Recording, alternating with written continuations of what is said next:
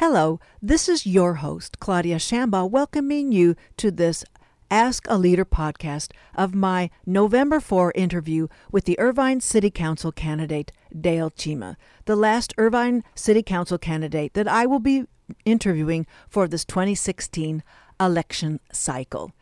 Now to introduce Dale Cheema. Currently broker and owner of Keller Williams Irvine, he has worked in real estate in Irvine since 1985. He served as a director of the National Association of Realtors for a year and as director of the California Association of Realtors from 1987 to 1996. Prior to his real estate career, he was an engineer with Kodak in Rochester, New York, with Texas Instruments in Dallas, Texas, and Toronto Plastics in Toronto, Canada. Originally from Kent in the United Kingdom, Dale Cheema studied mechanical engineering technology at Dartford College in Kent. Welcome to Ask a Leader, Dale Cheema. Thank you so much, Claudia. Let us talk about the same topics I have brought up with all of the mayoral and city council candidates. For beginning here, what calls you to serve in Irvine City Council? Well, I have been on the Woodbridge Village Association for the last 20 years, which is just run like a city, just a little smaller, and I've really enjoyed that experience. And I was watching the city council meeting one Tuesday evening, and I was a little disappointed with the adversarial nature of some of our elected officials. And I thought, maybe it was time for me to give back to this city that has been so good to me. Were there any particular agenda items that were being transacted at that time? What I understood from it, it was that there was a lot of bickering going on over very little, very small issues. So it appeared to be more of a personality issue than it did an Irvine City issue. Okay. And my experience has been that if you are in that kind of adversarial position, how do you move the city forward if you can't agree on anything?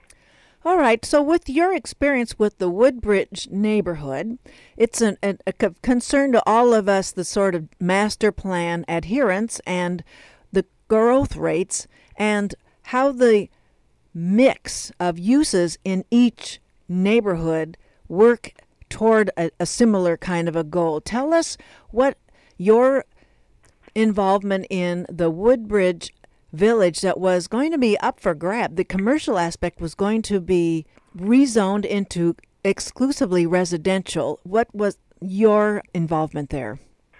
I came along after that. I got on board in 1997, and the village was pretty much built out by the time I got involved in the association. My understanding was, though, within the last year and a half that there was a redevelopment consideration of that village, the commercial area. Oh, you're talking about the Woodbridge Village Center. Right. Yes. Actually, from my understanding, it was never going to be considered residential. I'm not sure where that rumor came from. I work very closely with the Irvine company just because we have issues that cross all the time. And there was never, I'm not sure where that rumor started that they were going to turn the center into residential. The problem with that center is there's no street frontage. So a lot of their other centers now, the tenants, when you drive by, you can see what tenants are in there. And that has always been the issue with the Woodbridge Center. It's an interior location, and I think they've had trouble just finding tenants. So I guess there's two. There's the consumer and there's the landlord aspect, but it didn't seem to work for either? It did not. Okay. It did not. All right. And we felt we are very cognizant of our homeowners, and the homeowners came to our board meetings and said, the Irvine company doesn't seem to be doing anything to improve the Woodbridge Center, and many of the tenants were moving out, and it was absolutely true. So they got involved, the association got involved, and we now have a redevelopment plan for the Woodbridge Center. I think the Irvine company is spending about $30 million on redoing that center. And that was as much credit goes to the homeowners as it does to the association. And from that experience, how do you see yourself taking the negotiation and the back and forth of that with, let's say, the next development order considered before the council in the newly annexed properties in the northern area? Well, it was a great experience to prepare me for those things.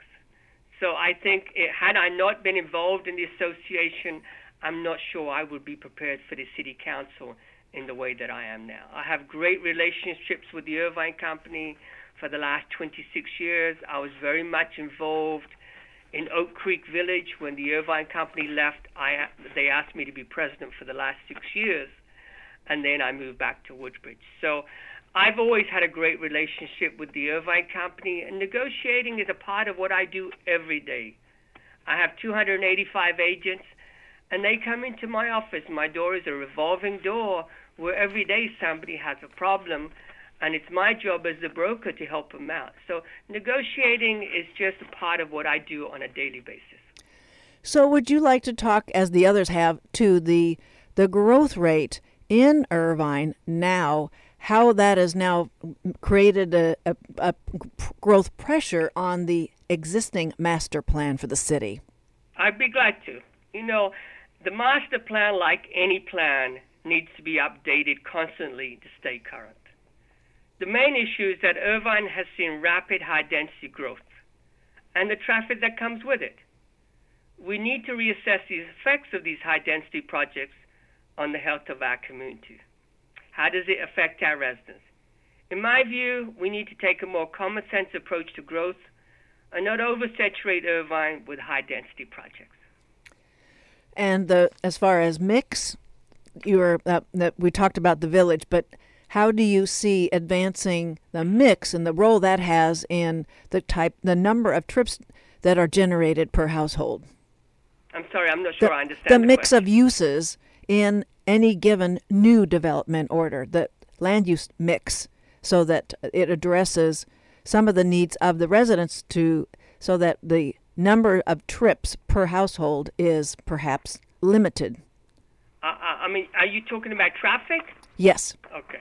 Well, I have to tell you that unfortunately, we can only mitigate the traffic. I think we have already overbuilt this city, in my opinion.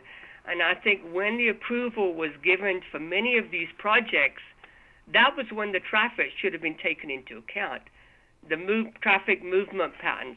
Now, it almost seems like the builders had carte blanche to build anywhere, and now what used to take me 5 minutes to drive from Northwood to the 405 takes me on Culver and Jeffrey, now it takes me 25 minutes.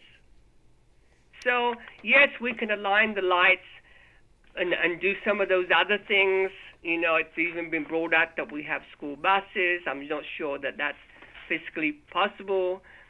But we have what we have. We can only mitigate that. What we need to make sure that in the future, we look at traffic patterns, we look at traffic movement before we give the okay for construction. So I'd like to work this a little bit further. Let's say you're dealing with the council. There's a lot of enthusiasm for the development order. You're sensing as a member of the council that there is a preponderance of support for development order without dealing with some of the externalities of the project. So how would you make the impacts of the development on the infrastructure beyond the development, how that would be addressed? Well, I wouldn't approve anything that didn't have a traffic movement pattern going with it before it was approved. Okay. I just would not. I think we've all seen the damage that is done on our streets right now. So, Dale Cheema, tell us where you're campaigning and what you are learning from your constituents that you're meeting.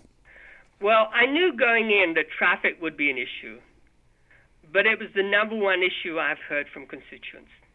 That along with public safety concerns, I think generated from the news in other communities. And I've been campaigning all over the city. Okay. And for those of you who just tuned in, you're listening to an Ask a Leader special podcast on KUCI 88.9 FM in Irvine, and my guest is Irvine City Council candidate Dale Cheema. Well, what, Dale Cheema, is your position on a city business tax? Well, I'm a businessman, And I have found that in order to encourage businesses to expand and locate in Irvine, it's necessary to be a business-friendly city. You generate more public revenue through more businesses and business expansion than you do by increasing business fees or business taxes. So I'm opposed to increasing business fees or business taxes. Well, right now we have none. And I don't think we should. I think we should become a more business-friendly city. I think we should help our businesses expand and do whatever we can to encourage other businesses to come here. With the other candidates I've talked about, there is a nexus with the Treasury from collecting a business tax, a business fee, and there are home offices for international corporations that are here, and that $50 seems like leaving money on the table from especially the larger corporations.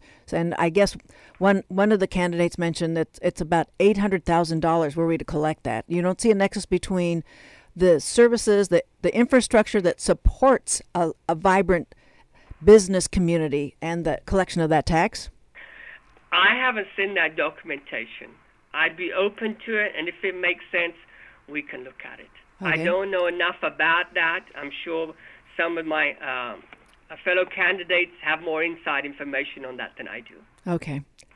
So then when I have climate scientists come onto my program, they are dismissive of that there's nothing happening on the federal level with respect to reducing carbon, water footprints and that kind of thing, mainly carbon footprints. And so they say that really it's the local initiatives, it's the corporate initiatives where this is going to be happening.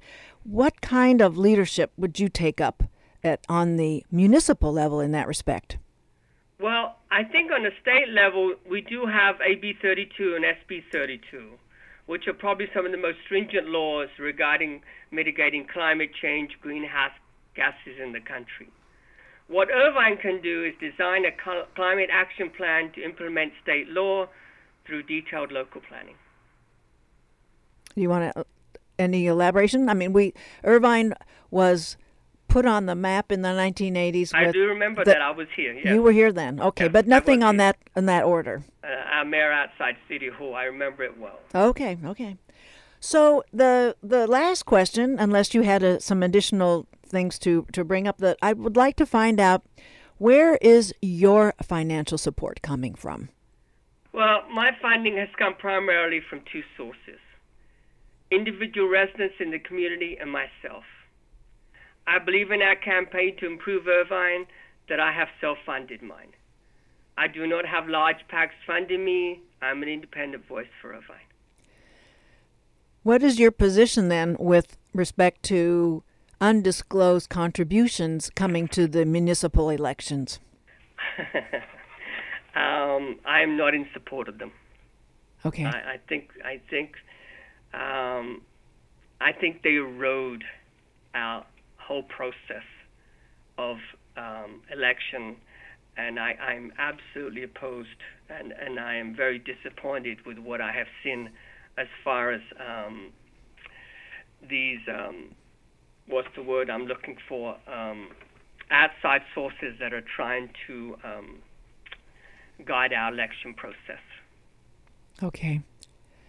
Dale Cheema, did you have any additional topics? These are the questions that I've run by all of the candidates, mayoral and city council. Did you have some other items? I don't, and I appreciate you giving me the opportunity to speak with you. Okay, thank you very much, Dale Cheema. Dale Cheema is my last city council candidate for this 2016 election cycle, running for the Irvine City Council. Thank you very much. Thank you.